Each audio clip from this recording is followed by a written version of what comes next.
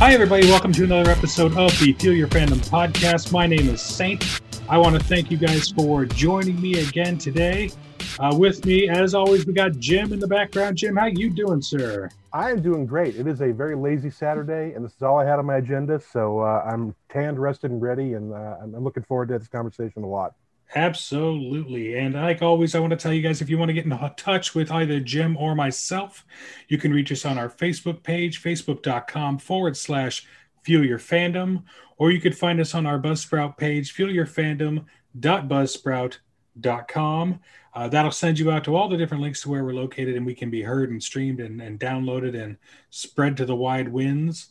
Including Spotify, iHeartRadio, Apple, Google, Breaker, blah, blah, blah, blah, blah. There's about wherever you get your podcast, as the kids say. There you go. Wherever you get your podcasts. But that's where you can find us.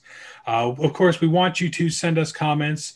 If there's something that we've talked about that you want to chip in with or add into, definitely send us a message on Facebook, or you can send us an email. The email address is feelyourfandom@gmail.com. Today, we are going to talk about a topic that is near and dear to many a geek's heart. If you've ever gone to a movie premiere or a convention or anything having to do with pop culture fandom, you've likely seen people dressed up in costumes and really kind of bringing you into the moment and taking you into these characters that you love. And so cosplay has always been a very huge thing to the geek community, to my community, to me in general. I have attended a few conventions wearing really shitty cosplay. Like I'll wear like an eBay store-bought Star Trek uniform, or a costume shop had me a Jedi robe at one point, and I'll carry around a lightsaber and pretend I'm a Jedi. But that is all so minor compared to the work of our special guest today. So without further ado, I want to introduce our cosplay hero, Paul Haga. Paul, how you doing today? Hey, I'm great, Saint. Good to meet you. Oh, it's fantastic. And hey, Jim. To meet you. How's it going, Paul? Now, I feel like I should preface this a little bit because we find guests for this podcast through various and sundry means, but Paul and I go back a ways. We both at one point lived in the Twin Cities, and we were in a couple of bands that shared members. And so we hooked up on Facebook. Not hooked up, but you know what I'm saying. We got together on Facebook. See, that even sounds worse. We poked, right? And I immediately was struck by the fact that in addition to being an absolutely killer musician, Paul has a whole lot of other fantastic interests, and among them was cosplay. And like Saint was mentioning earlier, you can do off-the-shelf stuff, and that's fine. You can put together stuff on your own, and nobody's going to look down at you. It's a very inclusive community. But Paul really takes it to an entirely different level. I think the first couple of things I noticed were your Star Wars costumes, and then there were some other we'll talk about all. I'm not going to tell your story. I want you to tell your story. But nevertheless, I mean, I immediately noticed that you were just absolutely killer at putting costumes together. So, that's what we wanted to talk about today. And I guess we could start by just opening the floor and letting you kind of share whatever you feel like is important for us to know about you, and let everybody know kind of where you come from with all kinds of things, but the cosplay thing in particular. Absolutely. Yeah, I think the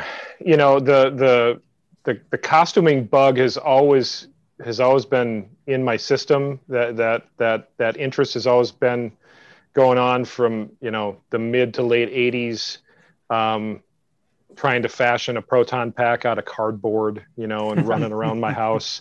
Or I distinctly remember seeing the 1989 Batman, Michael Keaton Batman, in the theater. It will always just be that moment for me. And then coming home and looking around the house, what I need to make this suit. I have to taking a piece of fabric and trying to fashion a cape and some foam, sticking it to a shirt to try to mimic the muscular bodysuit. And I'll probably mention this later, but that movie fueled a 30-year earworm or brainworm for me to build the Batsuit, and it wasn't the 1989 Batsuit for me. It was the 1992, just that sleek Art Deco gothic. It wasn't a muscle suit. It was something different. It was like armor, and that's always just like, been burned into my brain. But from an early age, I had interest in like trying to build stuff. And when I was in high school, a little background on me, my parents are both from the Twin Cities, but my dad got really tired of living in the Twin Cities in the late 70s, early 80s. So he bought a farm in southwestern Minnesota. And so I grew up on a farm, 350 acre cattle ranch in the middle of nowhere in southwestern Minnesota in the 80s. So you can imagine how disconnected from everything I probably was at that time compared to how we are today. And, watching Star Wars on VHS recorded off the television, Star Trek, the motion picture on VHS with commercials, Pillsbury and all the terrible commercials. And I wanted to actually become I wanted to work at ILM. I wanted to like make models and do creature effects and things like that. That was the thing that when the guidance counselor at my high school asked me what I wanted to do with my life, it was, I told him that, and he just laughed at me. He's like, kid, I have no idea what to tell you or how, like what direction to point you in. And then I told my parents, and my dad's like, why don't you just go to college and like just get a business degree. That's all. Just get that. And then you can figure the rest out. And it's ultimately what I did. So I wouldn't say I shelved a dream at that point, but it always had been kind of burning in the back of my brain from early age, really. Yeah. Anybody that's seen the work you've done, and I'm hoping we can get some pictures to put up on the website at some point. We'll throw some up on the Instagram for sure. Yeah, there's no shelving of the dream there, because I mean, looking at the stuff you've done, like I've seen your bat suit, and there are cosplay outfits, and then there are like movie quality cosplay outfits, and the fact that you're not that you're working with your own two hands to make these things, and you're not like cheating and in most cases like stealing props from like movie houses. The stuff that you come up with is I like how he says in most cases. Well, in most cases. I want to talk a little later about the jetpack from it's an interesting story, the jetpack from the Rocketeer, which we talked a little bit about like previous to this. But we'll get to that in a minute.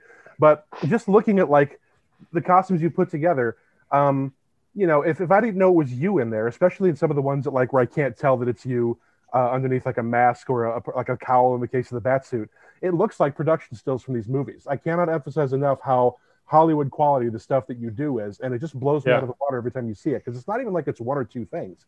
I mean, everything you do brings that incredibly professional, screen-ready touch to a field of geekery that a lot of people really have at, and you really don't. Yeah, and that's one of the things that Jim was we were talking back and forth, and Jim was telling me that he had someone about cosplay, and I told him, yeah, of course, I've been wanting to talk to someone for a while. And he's like, no, you don't understand. Let me show you some of his work. And so he starts sending me pictures of some of the stuff that you've done, and the videos. You sent the videos for, in particular, one of my huge fandoms is Ghostbusters. And you sent the video of the Ghost Trap that you designed. The first one was the proton pack overheating. Yes. And I watched that like 4 times, and I showed my wife. I'm like, look at how badass this is. And then you sent the video of the Ghost Trap, and I was just floored. It was like Jim says, the quality of the workmanship just shines through, and there's such an attention to detail and such an eye for just perfection on those, and that's something that is such a super geeky thing, and I love it. I love everything I've seen so far. So when you decide to make a prop or a costume, or you decide to emulate a character, obviously it first starts with being a fan of the property. But when you decide, like, I'm going to make myself a Hollywood quality Dredd costume, what is your process from start to finish? Where is your square one between coming up with the idea and then actually having the finished costume you could wear at a con or an appearance? Well, so Dredd's actually an interesting one, only because Dredd was probably the first absolutely serious costume that like I had my Batman suit that was always like in flux, and I was always kind of working on it. but a buddy of mine, his name's Derek, long-time friends. He and I both have just this huge affinity for Dredd. Saw it in the theater together, and we're just blown away by it. And and there was an announcement in the Twin Cities that Wizard World was coming, and Carl Urban was coming to Wizard World. Right. And so I'm just like, Jesus, this would be cool to meet Carl. And so we another thing about me, this is probably equally geeky. I used to bowl all the time. So my buddy Derek and I, we were on a bowling team together. So we're sitting at the bowling alley and we're just like, God, wouldn't it be cool to like build a Dredd costume, but not just a Dredd costume, like a Dredd costume that looks like it walked off the screen. Yeah. And so that started, I'm not kidding. It was probably a 6-month process. Tracking down, there's things that I will absolutely take credit for as we talk about these costumes in making from scratch. But there are so many gifted makers out there that can make a certain thing and they're making it like screen quality. I'm not going to necessarily toil in my basement or garage to like try to make that thing. If there's somebody that I can pay and support to make that thing, and they're like an artisan. And so like the Batman cowls, like at first, it was sort of the junior grade stuff. And then I worked my way into finding the makers that actually had the screen used molds and were casting, cowls that had lineage to what was worn in 1992 or 1989. And those aren't cheap, but once you put it on, it adds such a provenance to the outfit. Yeah, and you kind of look like Michael Keaton once you put it on. You're just like, okay, that was worth the money. You got to turn your whole body instead of your neck. Right, exactly. Oh, you do. You're like locked in. But so he and I started spitballing about this Dredd costume, and we found a company in Pakistan or like some place, not in the U.S. That we started working with to make the pads, like the armor pieces, and then we found another company that made the leather motorcycle suits, because I can do a lot with leather, and we'll probably talk about my prop shop at some point, but I don't have the capacity to make a leather jacket and pants. And so we found all those things that actually got me into buying a couple of 3D printers to like start 3D printing stuff like badges and the little belt greeblies and gear that he has, like to help work his way up to the top of the Peach Trees complex. So anyway, about a 6-month process, sourcing all these parts, making some parts, assembling everything together, and walking into Wizard World as 2 street judges when Carl Urban was there, and having everybody just stop in their tracks. It was a really like killer moment for us. Just like people were just silent because they didn't know whether or not we were real. and so like that little dopamine hit, like, lasted for a while. And that was like the thing that kicked off, like, okay, if I'm going to do a costume, I'm going to do it to the nines, and it's going to be something that is memorable to people. And that's going to, and it was great. Like, we got our pictures with Carl and standing there next to him, and he's like, Jesus, guys, where did you get these suits? Like he's looking us up and down and trying to find gaps in the armor and look for any discrepancies between what he knew he wore. And I made him a badge, like I 3D printed and finished and made him a little badge that said Urban, and I gave it to him, and he was like, oh, that's, like, he was taken aback. So like I was trying to, just pay a little respect to the guy that inspired me to build that costume that he wore so well. that's really, really neat. And I've always wondered about Carl Urban, whether or not he was really approachable. And that's fun to know, because I've always really enjoyed the work that he does. He really loses himself into these roles. And Yep. I enjoy Carl him. in particular is just huge in the geek community, because I mean, it seems like, obviously most actors can't necessarily choose the roles they take. If you get to the status of a Carl Urban, you probably have a lot more say about it than most people. But from playing Bones in the Trek movies, and then getting to do Judge Dredd, and then being able to, like, The Boys was fantastic. I mean, he definitely skews more towards I love The Boys type projects, and so I've always kind of loved that about him, because he's got like the leading man looks and the chiseled jaw and the gravelly voice, but he definitely pays a lot of fan service to certain communities, and I've always appreciated that about him. Well, and he even took that role in Thor, Ragnarok, where he played the Executioner, and that was fantastic too, because if you look at him, it doesn't really look like him. I mean, he sinks himself so deeply into these roles, and then you hear him talking, you're like, okay, I got you. It's Carl Urban, right? And he's almost a chameleon of sorts, because he came up through like Xena, Warrior Princess, and Hercules and stuff in the 90s. And then I think he was almost he had kind of a Harrison Ford, like, he rose a little bit and then he fell, and then somebody got him to go audition for Lord of the Rings, and he that's when he had his like second coming, and he's been riding that train ever since. And he's had a good, I think a good run. The Boys is probably one of the most memorable versions of Carl, just because I think he gets to be himself a little bit more than other roles. God, I hope not. He certainly gets to use his own accent instead of like trying to be an American. But one other quick thing about Carl, since I know the podcast probably isn't the Carl Urban Appreciation Podcast, but it fucking could be. Yeah, it definitely could be. The first segment. At these cons, and I've been to a few of them that he's been at. He'll get up there like unscripted for an hour and a half, and just take questions. Like, he doesn't, when he does a panel, it's just all right. Set up the mics, Q&A.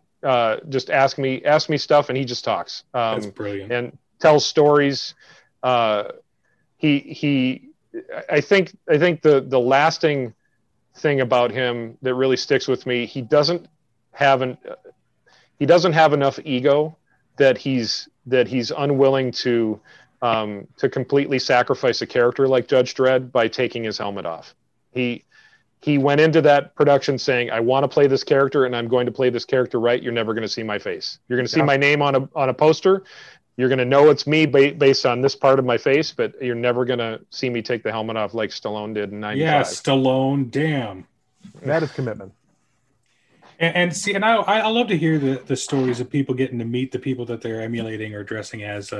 I distinctly remember, like I said, I've done some off-the-shelf costumes, and I actually had a tailor shop create me a Jedi robe from scratch. And nice. And so I got it all put together, and I went to a convention because I knew Jeremy Bulloch was going to be there. And so I wait through the line, and this was like 20 years ago, something like that. It was a long ass time ago, but this is before Phantom Menace and before all the prequels came out. So as I'm getting up in the line, he just kind of eyeballs me. He sees me carrying the Boba Fett helmet because I wanted to get it signed. And he eyes me and he goes, "You Jedi." And then he's like, "Nah, come over here. I'll sign your shit." And so he actually pulls me behind the table with him so we could talk for a few minutes while he's signing other people's autographs. And it was a really surreal moment, because then he's talking about like, we were talking about the Phantom Menace getting ready to come out and how they were casting for it. And he's like, "Oh yeah, I'm hoping that if they bring any kind of Boba Fett character into these prequels, that it can be my son, because I'm a little old to play him now, but I would love to have my son take the reins." And of course, we all know that didn't happen. Tamura Morrison taking the position, right. But it was really kind of a unique situation where I got to sit and just kind of chat with the guy who played Boba Fett, and that was really super cool for me. So I like to see that the stars that are really approachable and really kind of into hanging with their fans. It's really cool to hear. So, and I'm glad Carl Urban falls into that category for sure. What we talked about Batman being kind of your first entry into the idea of cosplay. There are a lot of prop communities out there, prop building communities and cosplay communities, and I distinctly remember Jim mentioning that you were a member of the 501st Stormtrooper Legion. Is that correct? Yep. Yes. Yep. Okay. How did you get involved with that? If you don't mind answering. So that one was interesting as well. So the year after I built the Dredd costume, I saw the teaser trailer for Star Wars: The Force Awakens, and that started a fascination with Kylo Ren. And that same year that trailer came out, they had the actual screen use costumes at Celebration in Anaheim, the Star Wars Celebration convention. Right. And so a few people got in there and took these incredibly detailed pictures of this costume. At that point, I still wasn't thinking 501st. I was thinking, I'm going to make the Kylo Ren costume because it feels as iconic as Darth Vader potentially. It definitely and it does like now, yeah. You know, and it just it was menacing. It had all these layers of fabrics and hooded, figure and a really cool lightsaber and whatever. And so I've always been a Star Wars fan, but I was really taken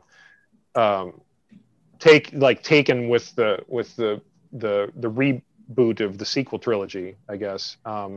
And so I started putting that costume together, and this was basically 1 year after, wearing that Dredd costume. I went back to the same Wizard World, and I was walking around. I went by myself, walking around in Kylo Ren, and I walked past the 501st table or booth. Right, there's Artist Alley, and there's all sorts of stuff, but there's a 501st booth.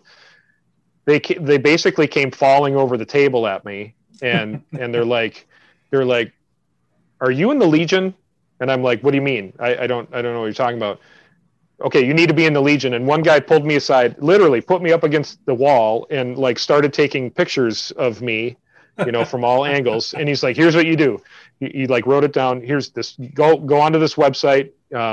You need to apply, and then you need to send these pictures in. He texted me these photos that he took, and I'm talking to these people. I'm like, well, this is really cool. And they were wearing, amazing costumes too. And yeah, their outfits are always really, really sharp.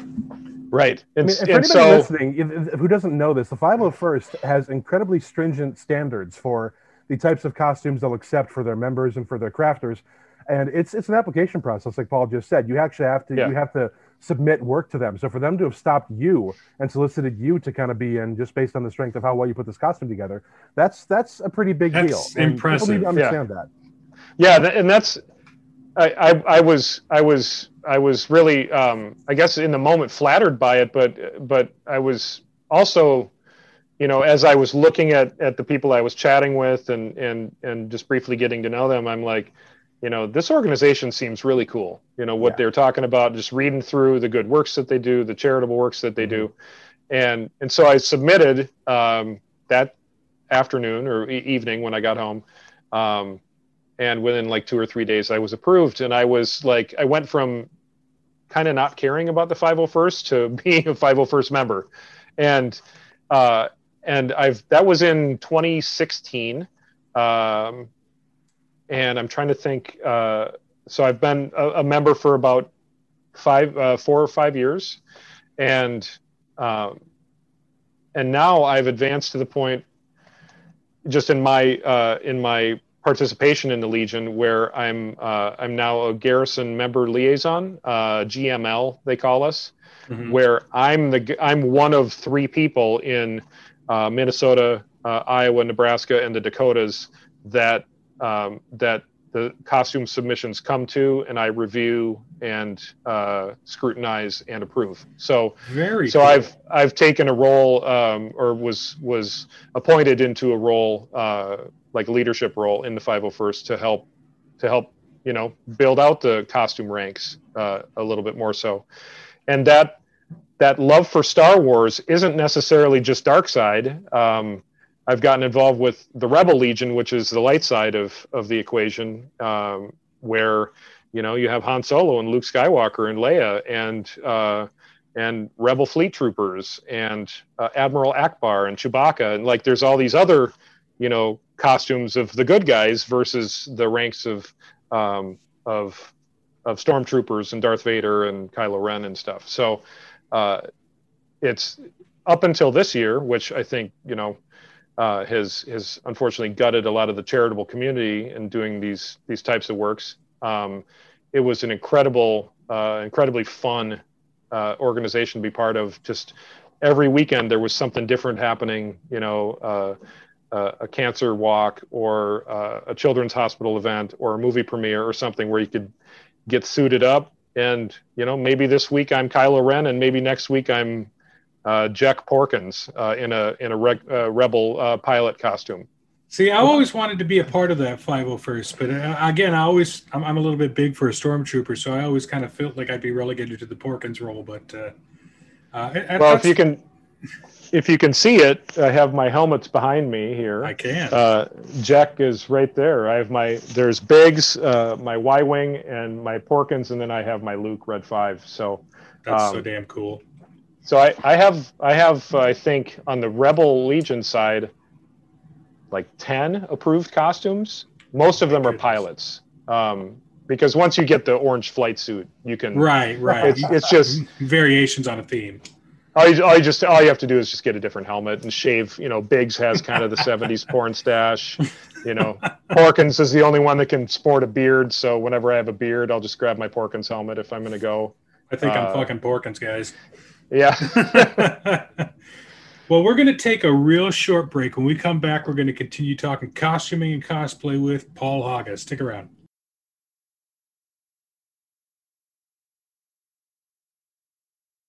Welcome back, everybody. We are talking with cosplay master Paul Haga. We were talking about the charitable work and things that you do with the 501st Legion, which is, for anyone who doesn't know, and shame on you if you don't, is a cosplay community geared and centered around Star Wars cosplay. And good on you, because I always kind of likened them to you always see the motorcycle gangs and they're doing their Toys for Tots runs, and they're doing their charitable contributions and their charitable works when they're not just being menacing on motorcycles. And that's kind of the thing that I've always kind of equated the 501st to is they're always in the costume, they're always repping, but they're out doing photo opportunities with the kids. And I distinctly remember up here at Emerald City Comic-Con taking my son when he was about 8 or 9 years old to his first Comic-Con and walking by that 501st booth. And there was this really cool battle-worn scout trooper that looked like he had just run into a tree. It was fantastic. And I was like, holy shit, I would love to be a scout trooper. That's so amazing. And my son was, of course, just thrown back by the detail on the costumes. And so that's really neat that you have, in a few short years, become such a formative part of that community, which is really cool. Yeah. And they like to say they're bad guys doing good. And it's interesting. People love the bad guys. You can make all the connotations you want to what the stormtroopers are and what the Empire is, but the little kids come sprinting up to get their picture with Kylo Ren and Darth Vader and a couple of stormtroopers, and it's the thing I love the most about it, because on the dark side, I'm always helmeted, right? So you're never going to see my face. I'm gonna see everything that's going on through the Kylo Ren helmet, but nobody's going to see me smiling. Or in the case of doing a charitable troop at the Children's Hospital, sometimes it's not smiling. Sometimes it's you get a little broken up when you're seeing these kids. But that's the whole point of it. To me, it's that you're bringing joy to people, and you're helping to make their day. whether you're walking through a parade or you're, going and doing some stupid, dance as Kylo Ren in Star Studios at the Minnesota Children's Hospital or something, whatever that might be. Right. But usually most of us don't break character. I think that's the part that's really fun, is that you get into that character, and like Kylo Ren specifically, the amount of weight in all of the layers of black fabrics and the helmet, and like you're so sweaty and hot by the time you like zip your boots up that you're already kind of angry, and you can embody that character. And so your walk starts to change. You start doing the angry walk, and and sometimes kids are like, I had a kid come up to me at a movie premiere once while I was in Kylo, and he's like, are you really Adam Driver under there? And he's asking me, and I just shrugged at him, and I have a voice changer. And so I said, I'm like, who do you think I am? Just try to play it up a little bit more. And it's that like interaction that you have that just, it's fun. It makes it worthwhile. Yeah, it does. I think it's funny, and you mentioned all the layers with Kylo Ren, and I was going to ask you about that specifically because I watch a lot of YouTube. I do a lot of YouTube watching. I don't have cable here, so I get my entertainment. But I've always been a huge fan of Adam Savage. Oh, and have you watched his videos? Oh yeah, 100%. And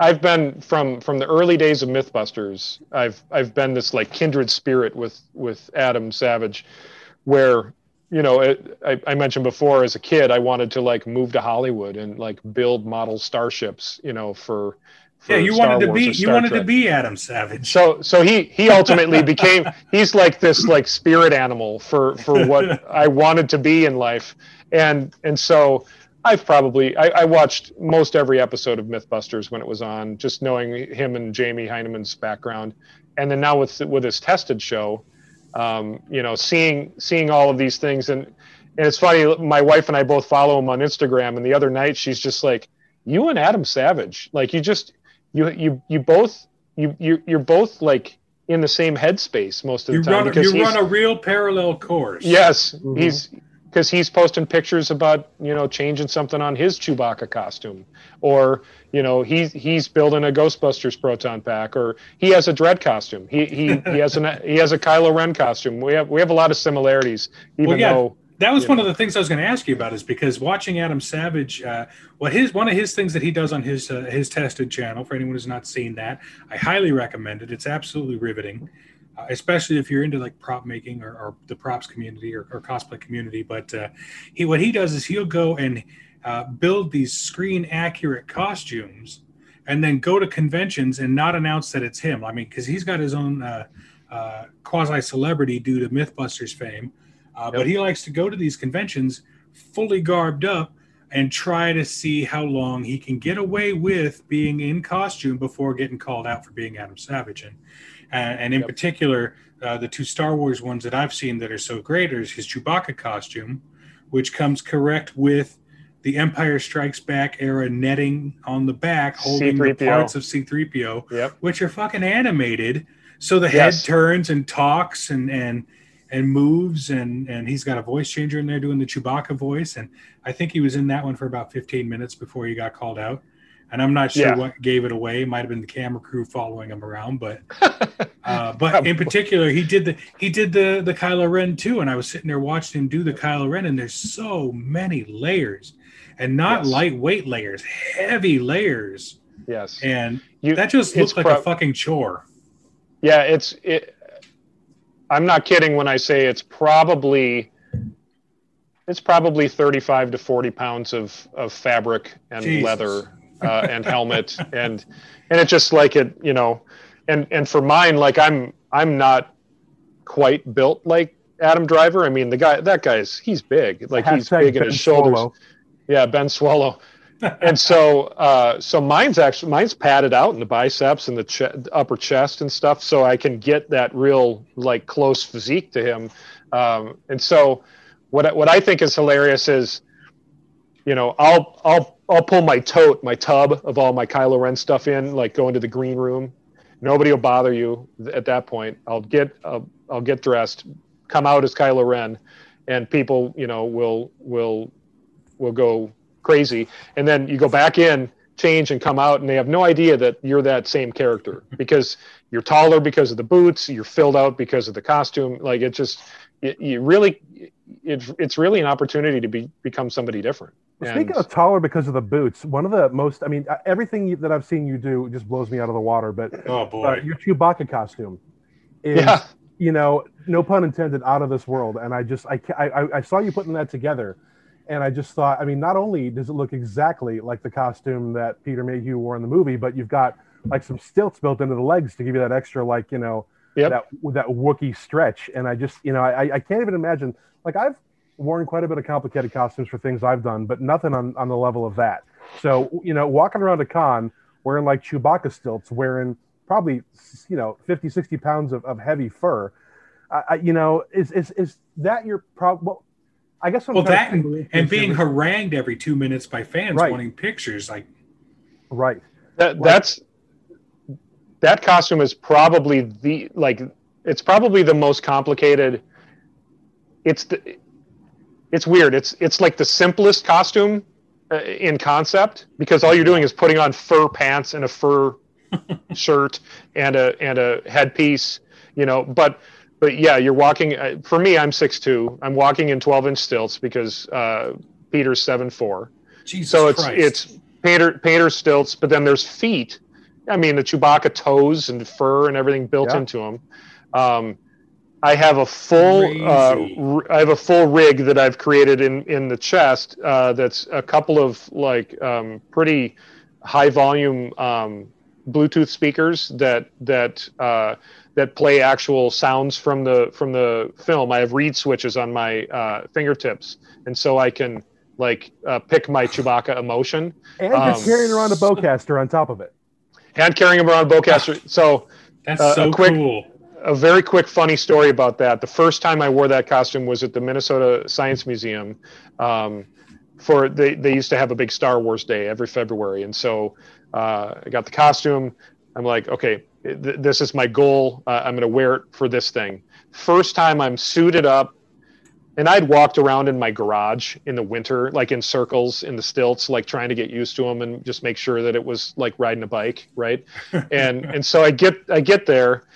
And Chewbacca is complicated enough that you need to have a handler, because you don't need like somebody coming up and like fly tackling you, trying to give you a hug, and then you just tip over like a big tree.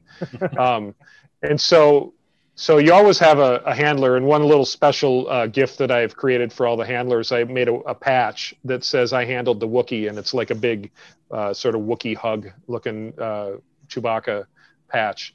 So all of my 501st and Rebel Legion mates, they love to jump the head of the line to handle if they don't want to actually dress up, because then they get the patch and they can put it on their fun 501st coat. So I walk out with everybody. You know, we're dispersing into our areas of the Science Museum, and I was there taking pictures, you know, in the entry.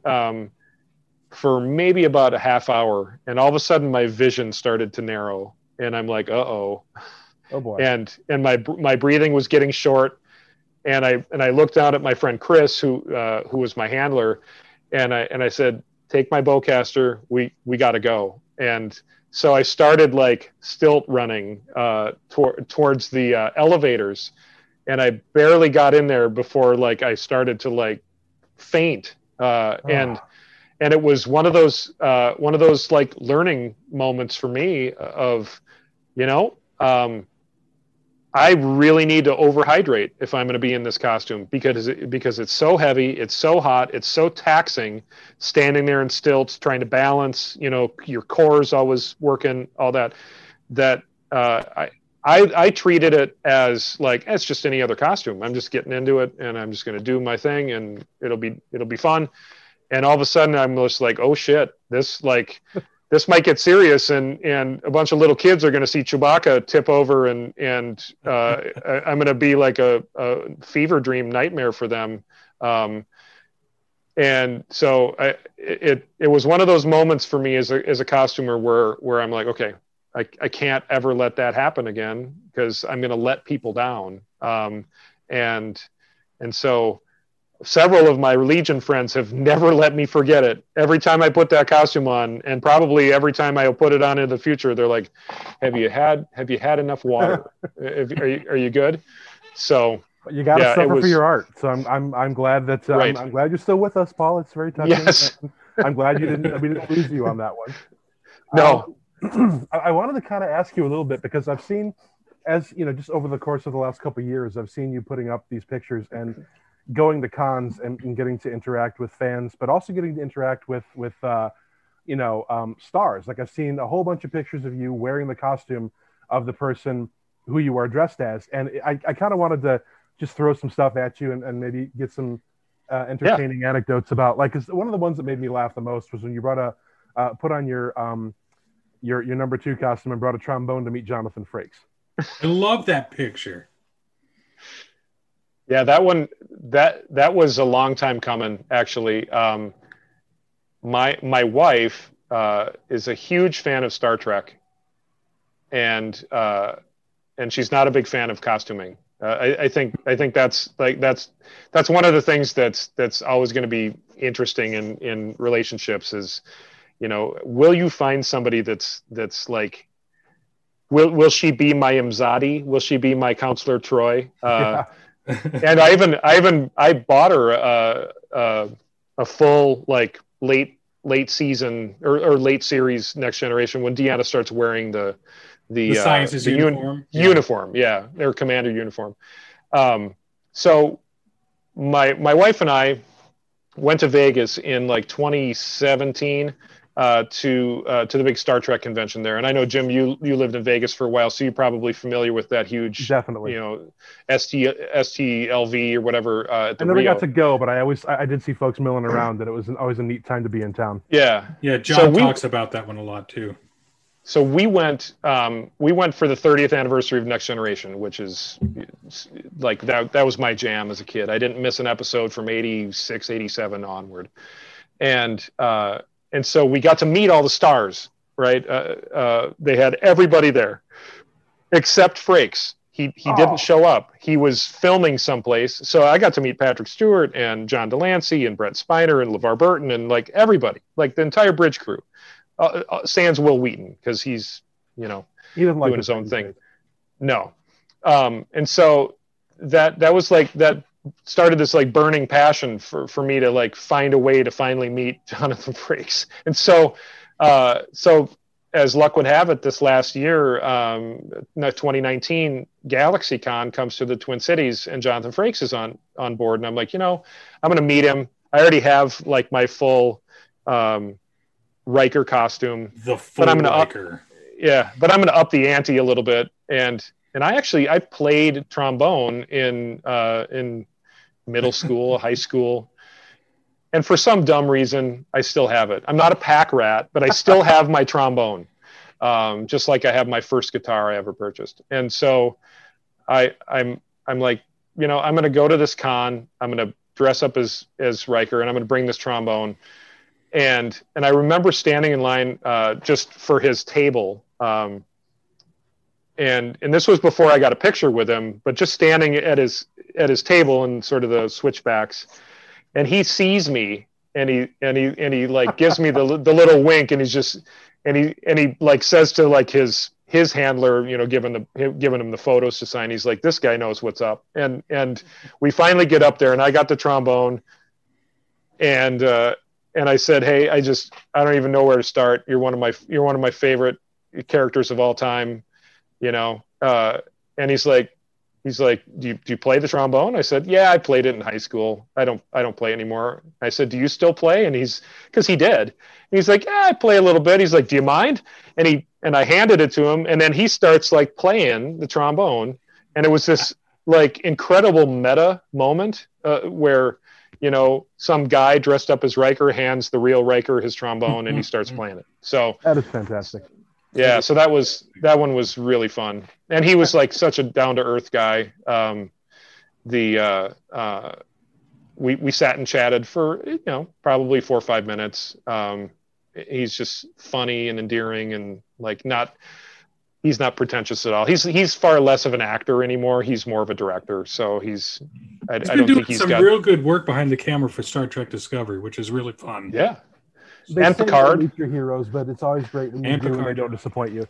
But in addition to stars, both Wars and Trek, the other thing that I wanted to get to, for sure, was that anytime these days, whenever I see anything Back to the Future, you're the first person I think of. The fandom that you have of that particular property extends so far that you are the only person I know who actually owns a DeLorean, which is very exciting. But yes. I remember seeing a couple of pictures of you, cosplaying Marty McFly and going to conventions and doing that and getting to drive the DeLorean around. And so I kind of wanted to open the floor to let you kind of talk about how the DeLorean came into your possession, where the Back to the Future fandom comes from, and where it's been able to take you. So the Back to the Future thing goes back. It goes back to like when I was like 8 or 10 or something. 85. One of the things my dad and I did when I was a kid was like every once in a while we'd go to a Sunday matinee, this little theater a couple towns away, and I got to see some awesome movies as a kid, like movies that ultimately changed my life. Seeing Ghostbusters in the theater, seeing Back to the Future in the theater, seeing Indiana Jones in the theater. So we go to Back to the Future. And again, that moment that Doc Brown backs it out of the truck and you see the car, the hero shot of the car for the first time, just burned into my brain. And I remember just talking to my parents about it, like for not shutting up forever. Like is that a real car? Did they just make it for the movie? Yeah, when I turned 16 saying, hey, I want to buy a DeLorean, and my parents just laughing at me like, what? No, you're not. And so it wasn't until I turned 30 and that one of my buddies here in the Twin Cities, my bass player, actually, his name was Steve. He's like, hey, I was just out at this collector car place in Watertown, Minnesota, kind of a western suburb of the Twin Cities. And I saw a DeLorean sitting there. I'm like, huh? And so that started, I don't know, it was maybe a 6-month process of me going out and visiting the DeLorean and looking at it, sitting in it, trying to figure out like, just, thinking about it all the time. And I had been thinking about like, I was saving up some money to get a new car because the car I had was terrible. And so I made the amazingly smart decision to say, screw getting a new car. I'll deal with this POS that I'm driving around. I'm going to buy a DeLorean. And so I haggled with the guy for a long time. He wanted a lot more than I thought it was worth. And I did my research. Much like we've talked about the costumes I build, I did a ton of research on the car, and I talked to a lot of owners through chat forums and whatever. And figured out what it was roughly worth. What it had going for it was that it had sat for 20 years and it had 9,000 miles on it. And so it was, pun intended, in a time capsule. It had the original Goodyear NCT tires on it. Nothing had been touched on it. It was basically the same car that somebody bought off the showroom floor in 1981. It changed hands once in the 80s, and then the second guy that bought it stuffed it away, never drove it for 20 years. And so I got it, and I made the guy an offer, and he's like, yeah, that's not gonna go. And he goes, maybe on a rainy day he'll change his mind. And he calls me like a month later on a rainy day. Yeah, he changed his mind. He's going to sell it. So I got it. I'm not afraid to say I got it for about $15,000. So it wasn't. It's not bad at it all. It wasn't super expensive. It didn't break the bank at all. But the next 6 months did almost because as I learned that I didn't know, a car that has been sitting for 20 years has been breeding gremlins for 20 years. And so I ultimately ended up replacing the entire engine. I hatched the entire engine out of it because the block had started to rot in that time.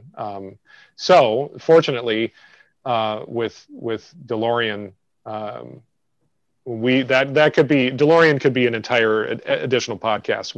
I won't go further there, but they still have an existing like original parts. And so I was able to track down an original engine through one of the DeLorean franchisees in the country. And so I got a new engine in it, and now I've had it for probably 12 or 13 years. I put about 1,000 miles a year on it. It's just under 20,000 miles right now. That is so fantastic. It always breaks my heart a little bit when I see the post that you put up where it's like, yep, gotta get the DeLorean out of put it in the garage because I mean, Minnesota, despite the fact that it's a stainless steel car not likely to rust, Minnesota has pretty harsh winters. I know I lived there for 6 years, but that's not a car you want to drive on Minnesota roads when there's salt and snow happening. No, and despite the fact that it's stainless steel on the outside, the frame is not. And they tried to do, it was kind of a gimmick in the day. They dipped the frame in epoxy, and so they tried to coat the frame and make it rust proof. But 40 years of frame flex has created cracks in everybody's frame. Nobody's frame is perfect. And so the salt, if you drove it in the winter, the salt would get inside it and rot it out from the inside out. So, so I try to keep it as far away from salty roads, even to the point where I'll let it rain 2-3 times real solidly before I'll get it out in the spring. I've driven it in the winter one time when we moved into the house I live in now. I had to drive it in like November, December on icy, snowy roads. And I was like white knuckling it the whole time because it's a rear engine and the rear end of it is really squirrely when it's slippery out. I'd rather have dry pavement for that car for sure. Well, otherwise, how are you getting up to 88 with that if you don't have dry pavement? Yeah, that's the best thing about the DeLorean is you try to go 88 in it like maybe once or twice just to see what happens, as like just a total fan, and it gets a little bit nerve-wracking going that fast in a 40-year-old car. So heavy and so yeah. I've always kind of wanted a DeLorean too. I'm not gonna lie. I've never even seen one in person, but like if I had to rank my top 3 movie vehicles, I think you're probably going to jive with me on all 3 of these, given what we've talking about today. But it would be probably the '89 Batmobile. It would be Ecto-1. Yep. And it would be the DeLorean, but followed closely by Kit. But that's. I was going to say the more reasonable one that if I had an extra garage stall that I might have built out, it would be Kit. It would be finding an '84 Trans Am, '85, whatever year that was. The Miller Meteor, the Ecto-1, it's like a 30-foot car. Building a Batmobile.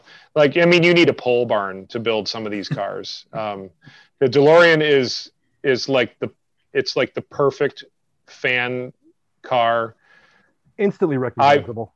And I found that like even a stock DeLorean, people they see what they see the Back to the Future car, despite the fact none of the stuff is hanging off the side of it. Right. But you still went a couple of steps further than just rocking the stock DeLorean too, because I remember seeing you came up with the and I don't remember the exact name of it, but you came up with the remote control.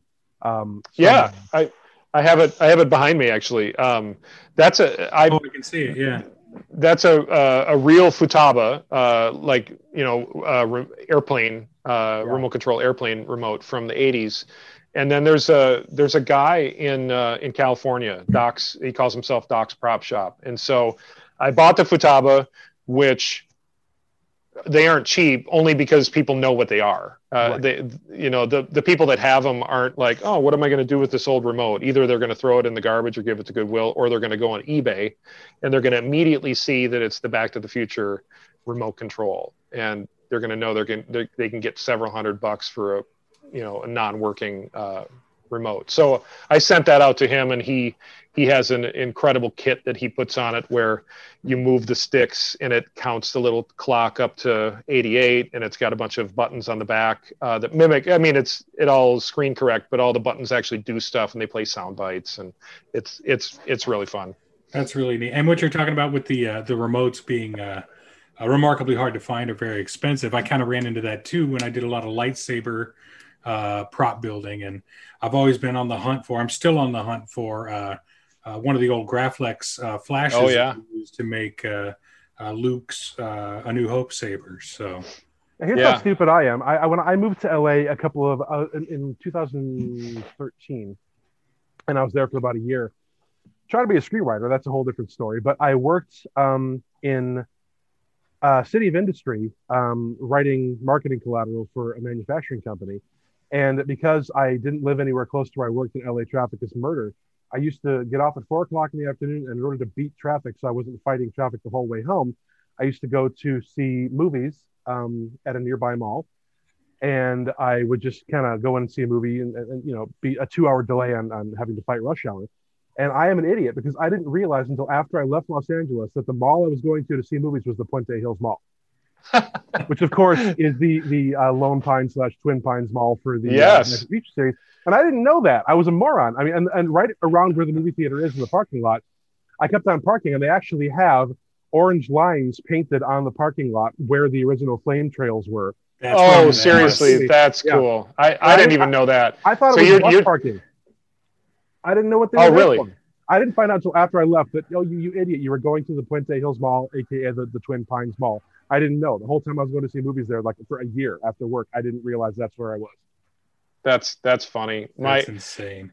My wife and she hated this part of the trip. We went to LA for a convention a couple of years ago, and the first thing I do is I start looking up shooting locations, whatever. I find the Dunder Mifflin office. I found Nakatomi Plaza, from Die Hard. I found Marty's house, like a bunch of stuff. And so I'm not afraid to rent a car and drive anywhere on the planet. And so we rented a car in LA, and she's, we're trying to go to, I don't know, Griffith Observatory or something. I'm like, oh, well, we're going to take a quick, we're just going to go through this neighborhood. And then I pull over, and it's like, hey, there's Marty's house. Let's take a quick picture. And she's just like rolling her eyes the whole time. She's like, you're wasting all this time. I'm like, I'm not wasting time. I'm going to see these iconic places that I've been watching for years. The one that I thought was hilarious was the Dunder Mifflin office from The Office. Is just like it's just an office building for a production company, and they just used that exterior, and I think they even used the interior to build the office out inside it. So, most of them you just drive by, but some of them just catch your eye. Yeah. So. Oh yeah. Well, we're going to take a real quick break, and when we come back, we're going to talk a little bit more prop building and cosplay with Paul Haga. Stick around.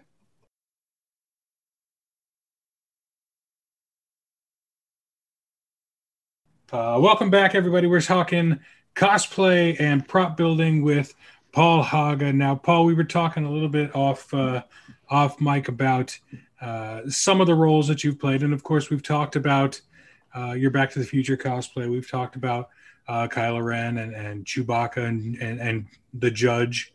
I don't want to say Judge Dredd. You weren't Judge Dredd. You were Judge Haga. Yeah. But can you kind of give us a rundown of some of the other cosplay designs that you've built and the other things that you've done? Yeah. A couple of my favorites. Last year I did. So I'm always looking for for stuff that people haven't done. Like I'm just, there's, a movie will come out and there's a lot of folks will do, Furiosa from Mad Max, Sure.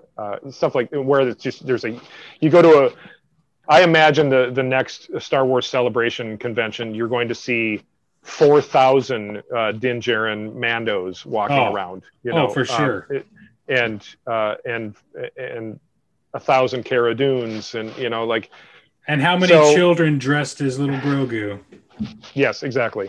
So one of my things I'm always trying to figure out is, okay, what haven't people done?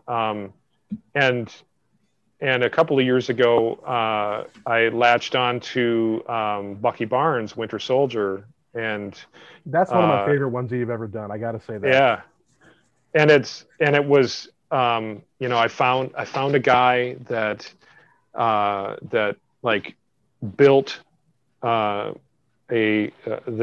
molds for the arm, and so I worked with him. I got casting of the arm. I worked with a guy locally to get it chromed. I tracked down, and we can talk about this when we talk about my shop in the future. But I tracked down all the found props that he wears in the movie, all the different knives that he's wearing, and made castings of all of them. So it's like just basically building out the costume, because he's like this, Hydra assassin. And so that one was incredibly fun. And when you put it on, like there's this sense of fear in people, because you're this, this assassin with the smoked out eyes and the mask on. So that one, I love wearing that one. Another one of my favorites is the Shadow. And my experience with the Shadow was as a kid. My dad somehow had like a little cassette tape set of the radio serials that I got into with my Fisher-Price tape player, and I started listening to Lamont Cranston and the Ovaltine special commercials and stuff. And then in 1994, and I know there's a lot of people that didn't like that movie, but I think I was right in the right age wheelhouse, that I thought it was really super cool. The Alec Baldwin Shadow movie, and the costume is so iconic. He's like a gunslinger mixed with, like sort of a cosmopolitan detective. Yeah. Yeah. So that one's super fun. Last year, this one was really simple, but it had some pretty cool reactions. I can't say that I'm a lifelong M. Night Shyamalan fan. There's a few of his movies that I really enjoy.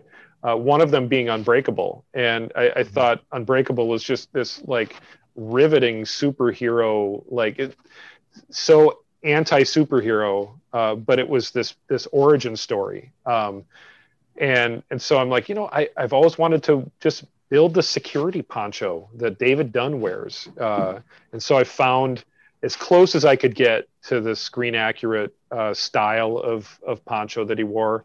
And one of my buddies has a Cricut, or like one of the like sticker cutters, stylus cutters, whatever they're called. And I modeled the typeface, and I had him cut it out, and I had him build me a stencil, and I spray painted security on the back and FSU on the front. And that costume was incredibly simple. It was like, a khaki hat, some work boots, and a green poncho. And all I did was walk into the convention and just stand there like this. And people knew exactly what was going on. And I had people come up like, "This is the greatest I've ever seen." So those were some of the ones that I've had a lot of fun with. Another one that I've done is Darkman, Liam Neeson Darkman, Sam Raimi Darkman. Absolutely loved that movie. Loved it. Classic. I had that on Laserdisc. That's how weird I am about that movie. Yeah, fuck, you're old. Thanks for reminding me. Not a lot of people. I've never seen a Darkman done, but it's like, just I found this like really like mothballed Australian oilskin coat, like a Outback coat that he wore. I found a dusty old fedora on eBay. It was a cobbled together costume. I think I went to Goodwill for the rest of it, like his sort of burgundy shirt, and then I got a white balaclava, put it on my head, and started like taping, the bandages around my head, and I took it off. Like I essentially glued them on. I took the whole thing off, like put it on a mannequin bust, and like detailed it like all sort of muddy and gunky and all the like the weathering that goes along with that. So now it's a mask that I can put on.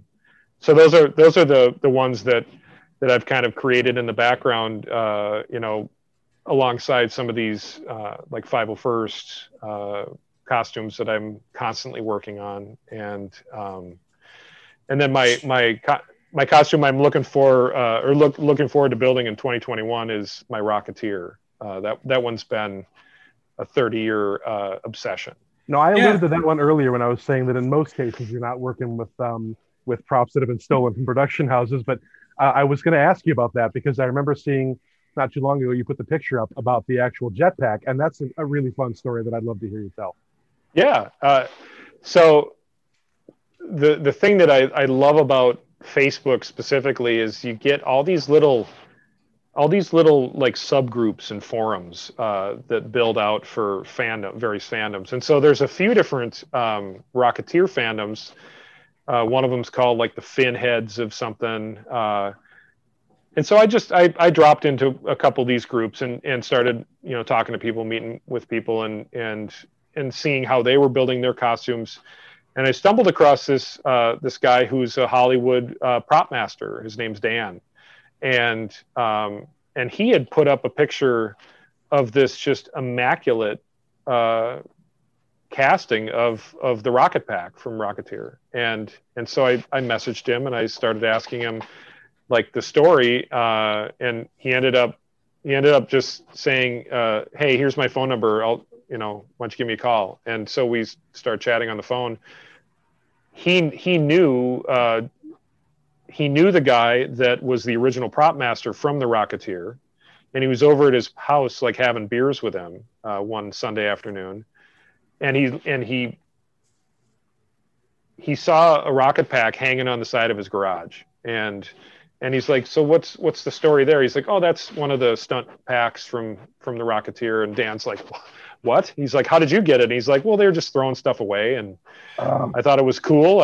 I wanted to keep it. They sent a few of them to Disney, to put in, like, there's a couple of them like sprinkled around the Disney parks and stuff.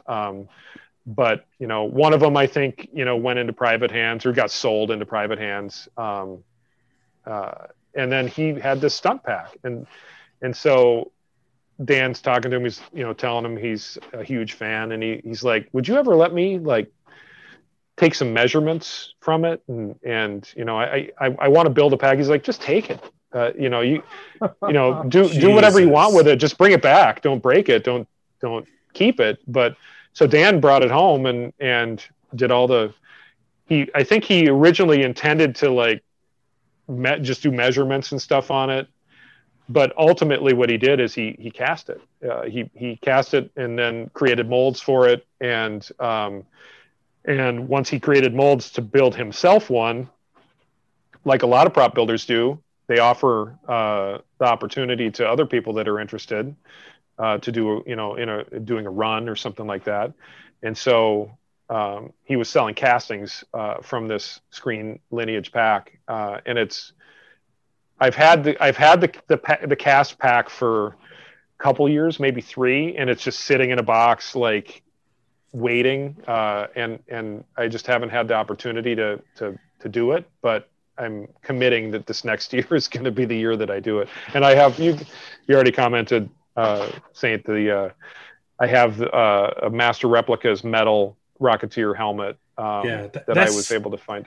That's such a fun and unique costume, and it's so instantly recognizable. Even if you haven't seen, like we were talking about the Rocketeer when we were talking offline a week ago, and I hadn't seen it for forever, and so I sat my entire family down and watched it, and and it was like I was a kid again. I just was able to Yep. marvel over the whole thing, and it's such a unique and It wonderful really holds up. design. And yeah, I couldn't find any. Timothy Dalton is such a beautiful villain in that movie, which is great. And spoiler alert for a, what is it, 35-year-old movie or whatever it is. But And It's Jennifer on Dis- Connelly, as much as we don't Oh. want to, she was such a bombshell in that movie. She embodied that whole yeah. classic, like almost Jane Russell 40s aesthetic, and it was just so perfect. Yep.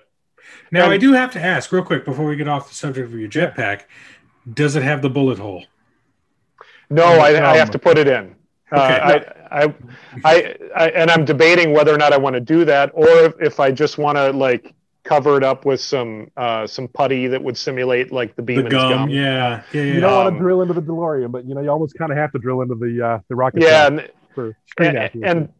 and you've seen, I know that we were talking about like the Ghostbusters overheating stuff that I felt like upping the ante a little bit on those couple of props. I have a similar rig that I'm working on for the rocket pack, where the two thumb buttons would actually actuate some. It's interesting. The technology didn't really exist until e-cigs became a thing. But that's what people are using. Vape smoke. It's basically vape smoke, and the vape smoke that comes out of the trap and the pack that's sitting behind me is toasted marshmallow scent, which I think makes the that's incredibly appropriate. Yes, That's amazing. So I have a whole big box of parts and aquarium pumps and tubing and 12-volt power sources, and I'm going to get it to the point where at least it'll blow some smoke out of the two engines when I hit my thumb buttons That's fantastic. at a convention. So the Rocketeer is the big build for next year. That's going to probably take up a lot of time, but just going forward, like, what is the one costume that's either been kind of like really ambitious, or that you've wanted to build, or that's something that you kind of have been backburnering? The spruce goose of your collection. Yeah, the big holy grail that you keep on thinking, I'm going to get to that. Like the big build. What's coming up after the Rocketeer? The Rocketeer might be that big build that I've been putting off for. I've been putting it off for a long time. I have a few other things that I want to do and that I have kits of. Like I have an original Stormtrooper that's about half built. I have a First Order Stormtrooper that's about half built. I'm a little embarrassed to say they looked really good in the previews, and I may have bought a Praetorian Guard kit from The Last Jedi, the Knight version with sort of the Knight face plate. That's all sitting in a box. Other than the put Rocketeer, like a lightsaber hole right in the middle of that. I know. That was my favorite part of that movie, when he just kind of right over his shoulder, and it was so random and perfect for what a lightsaber could do in the heat of battle that nobody had ever done with it before. I love that part. The one Star Wars build that's sitting in a box, and it's sat in a box since The Force Awakens came out, is Captain Phasma. I've long wanted to build her costume, So shiny. and it would so be shiny. And it would be technically a gender bend costume for me because it's Gwendolyn Christie. But You don't look a thing like Gwendolyn Christie. No, I don't. Maybe height. Maybe, and I think she's like six. She's like 6'5", 6'6", something like that. But I fell in love with that costume when the previews came out, and a little history of it. That was originally going to be Kylo Ren. That was the first pass at Kylo Ren's costume. Oh, interesting. And J.J. Abrams said, I love it.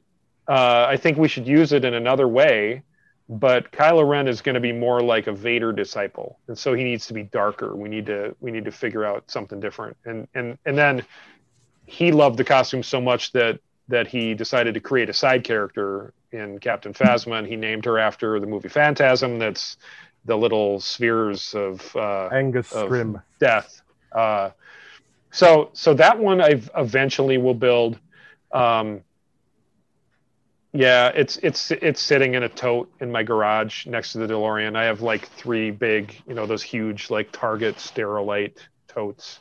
It's not like you haven't been busy, because before, as we're kind of wrapping up here, I definitely want to plug your Etsy store, because one of the reasons why I thought about asking you if you wanted to come and talk with us was because whenever we're doing stuff around the internet, we always use the hashtag Fuel Your Fandom. And I looked at the Proton Pack build when you added the spoke to it, and you used the hashtag Crafter Fandom, because you don't just make your own costumes, you make components of costumes for other people, and you have an Etsy store that's at PH Props, and you craft really excellent 501st approved movie quality components of primarily Star Wars stuff. But I wanted to kind of just wind you up and get you talking about that, because I always found that kind of thing really fascinating, and you do it better than anybody I've ever seen. Oh, thank you. That's become this like crazy labor of love for me. It actually, just to circle back to what we were talking about with Dredd, building the Dredd costume, I bought a 3D printer to specifically build some of the Dredd belt gear components. And so as my friend Derek and I were building out those costumes, I had like 3D modeled and built out these pieces, the little grenades and what have you. And I was showing them off in one of the Dredd costuming groups, and a couple of the other guys were like, "Hey, would you ever consider selling these?" And I hadn't really thought of it at that point. And I'm like, "Yeah, I would." And so I'm starting, I started thinking more about it, and I'm like, okay, well, I'll make a few sets, make a couple of bucks. At that point, like the band was winding down, so I used to play on the weekends in a cover band. I didn't have the cover band money coming in. And so I decided that I would supplement my income with doing these Dredd parts, and I'd make a few $100 a month doing that. And it was helping me buy pieces of the costume, which, was not making my wife angry at me draining the checkbook. So I, around that time, the trailer for The Force Awakens came out, and you'll in my history, you'll find a lot of Dredd and Kylo as like these start points for me. And so when I started working on my Kylo Ren costume, a very similar thing happened where I was showing off the belt that I had made to a group of guys. It's such a specific piece of the costume. Yeah, and I mean, I went to a local leather shop. I grabbed a huge hide of leather. I figured out how to cut it, straight on my garage floor. And I think back to like those days, and I'm like, oh man, you poor boy, all the extra work you were doing. So I built this belt, and I was showing it off, and there was nobody in the space doing them at the time, and I didn't even really know. It wasn't something that registered for me. And so a bunch of guys are like, hey, would you build a belt for me? And I'm like, sure. And so at that point, I'd kind of created this Etsy shop with a couple of Dredd things in it. And so I put this belt in there, and I'm like, I'll just put 10, the quantity available 10. Within a day, all 10 were sold out. And I'm like, oh God, what have I done? I'm on 10 more, 10 more. No, I was more afraid, it took me like 5 hours to build my first prototype. And I'm like, if I build 10 of these, I'm going to have to where am I going to find the time? I created a monster. Yeah. And what was interesting is that Kylo Ren, they call it the Knights of Ren forum on Facebook, had about 400 people in it. And today it's about 9,000, 9,500. And so that was like my first foray into Star Wars prop building, which has unlocked this vast landscape of opportunity. And And so I started with Kylo Ren. I started making these belts. I refined my process.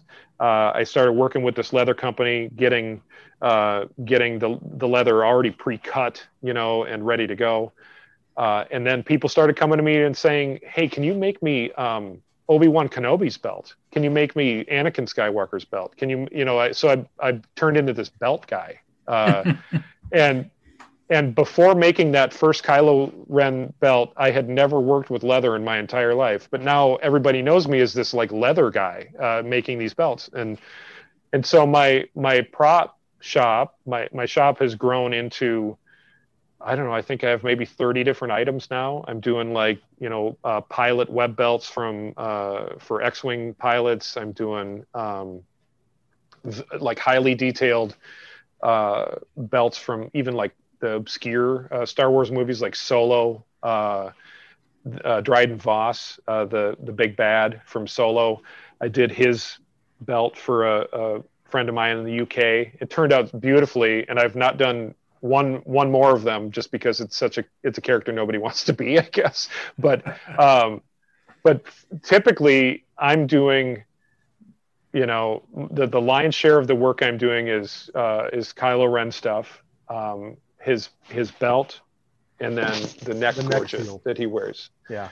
I've built hundreds. I shouldn't tell you how many of them I've built over the years. But it's helped me fuel my passion in building costumes. Also to fund, I'm sure, the costumes you're building for yourself. That's my point. It's recycling that money right back into your own builds. Yes. So I was saying to a friend of mine the other day that whenever I think of a new costume, I think of it in terms of neck seals. Like, how many neck seals would I have to build in order to like pay for this? So the amount of those you've cranked out, like I've seen, you posted pictures on Facebook. You say you have another batch of Kylo neck seals ready to go, and there's like 3 or 4 dozen of them in one single run that you would do, and it's just the amount of time and effort and materials that you put into those things is just, it's admirable. It really is, to see you dedicate yourself that much to it and bring that much quality to a community that, it really is, it's really paying it forward again, because like you said, you sourced like the Dread chest plates from, or the Batman cowl from people in different places. Yep. So to carve out your own niche and say that this is the components, these are the things that I can contribute back to the community, and it benefits everybody who's a cosplayer, and it helps me to, continue to fuel what I'm doing with my own costumes. It's a really nice reciprocal sort of thing where, it's just an Ouroboros of continued fandom where you're all sort of helping each other out. And I think it's beautiful in its own way. It really is. Yeah. It really is rather neat.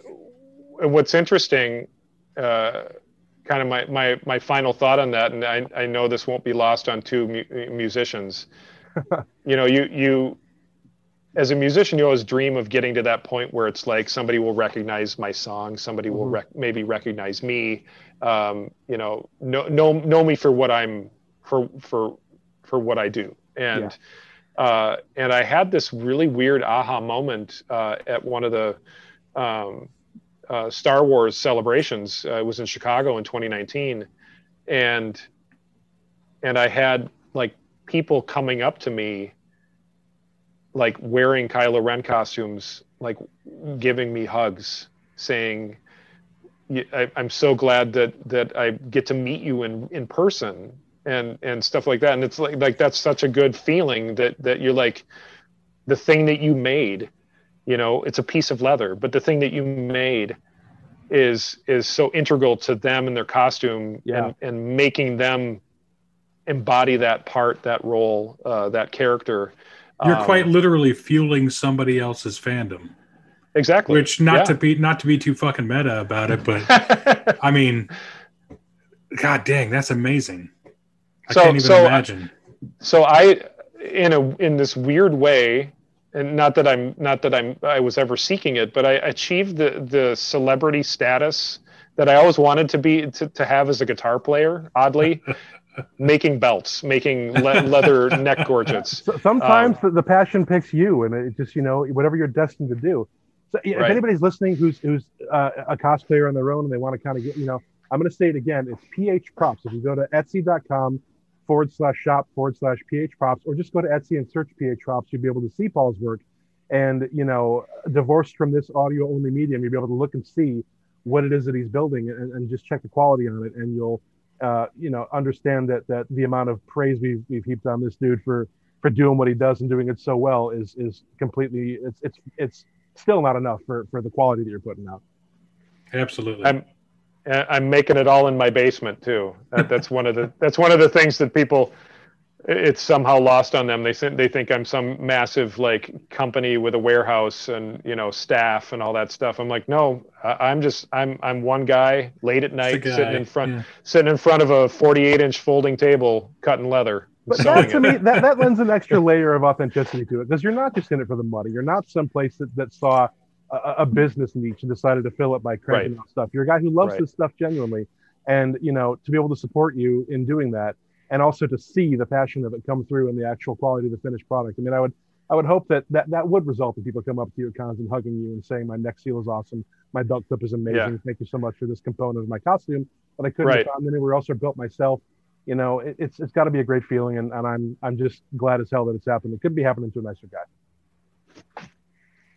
Well, I want to thank you, Paul, for coming onto the podcast and sharing your joy and your passion for cosplay with us. And it's fun. It's just a lot of fun. I'd like to sit here and wax nerdy about it, but I mean, really, it's fun. I mean, I've dabbled in the cosplay community. I've dabbled in prop building, but never anything kind of to that degree. And to see that it's not only something that's so super fulfilling to you, but to see that you're also inspiring that in other people is absolutely why we do what we do, and I'm sure why you do what you do. And absolutely. From the bottom of my heart, I want to thank you for contributing that to the community at large. And I just want to say my hat's off to you, man. Hey, thank you. And thanks for having me on. This has been a lot of fun. Absolutely. And I want to thank you all for listening to another episode of the Feel Your Fandom podcast. Jim, thank you again. Fantastic as always. Right back at you, my friend. But we will be coming back here pretty shortly with the season finale. Season 2 season finale is going to be focused on Bob's Burgers and the different kind of interesting things that they've come up with to support that show, and we got some fun things planned for that, but that's coming up here towards the end of December. But in the meantime, I want to thank you all for listening again. You could find us on Facebook, facebook.com/Feel Your Fandom.